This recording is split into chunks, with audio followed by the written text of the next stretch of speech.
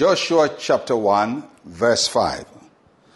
No man shall be able to stand before you all the days of your life. As I was with Moses, so I'll be with you. I will not leave you nor forsake you. What a promise. What a promise for God to tell you, no man shall be able to stand before you all the days of your life. In other words, there will be no situation that can resist your movement when the soles of your feet start moving. Everywhere you go, I will give you victory, and no condition and no situation can resist your movement. Now, Joshua understood the depth of that promise because 40 years before then, Joshua had visited the promised land. And when they went to the promised land, they saw the people who inhabited the promised land. And there were 12 spies in all. And the people were huge people. They were called the Anakim. They were giants. And they inhabited the land. So the rest of the people who went with Joshua came back and said, we saw the people of the land. They were like giants, and we felt like grasshoppers before them. So Joshua understood the stature of the opponents he was going to face. They dwelt in walled cities, and they were huge people. And so God assures Joshua, they may be big, their walls may be high, but no one and no wall shall be able to stand against you. That is a very assuring promise from God.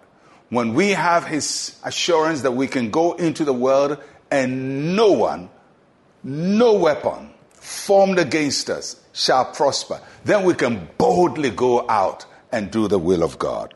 And then he says to Joshua, as I was with Moses, so am I with you. Moses is gone, but the God of Moses is still there, because no human being is a monopoly of the power of God. They may not be there, but God is there. And God is telling Joshua, don't think much about Moses. He's gone, but I'm here. I'm the one who allowed him to do all those great things, and I never left with him. I am here, and I am with you. And what I did through Moses, I will do through you. Joshua will be reminded of the miracles in Egypt and all the plagues and the deliverance and the opening of the Red Sea. He will be reminded of God's appearance on Mount Sinai, and remember that the same God who used Moses to do those remarkable things was with him. The good thing is, as he was with Moses, he was with Joshua. And as he was with Joshua, he is with you.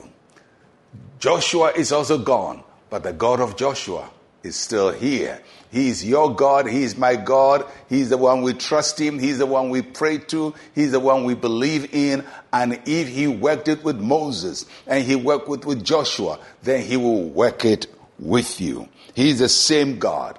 The opponents we may face may not be like what Joshua faced in Jericho with walls and with giants. You may be faced with economic problems or business problems or financial issues or health issues or marital issues. Whatever your problem is, no man and no situation will be able to stand against you all the days of your life. Not because you are some special person, but because God says, as I was with Moses, so am I with me. The difference maker is Jehovah God. He makes all the difference. And if he is with you, victory is assured. Let us pray. Say with me, Heavenly Father, thank you for your presence with me in every battle. I walk in victory over every situation. In Jesus' name, amen and amen. Nothing will resist the power of God upon your life. I'm Pastor Mensa Otabil. Shalom, peace, and life to you.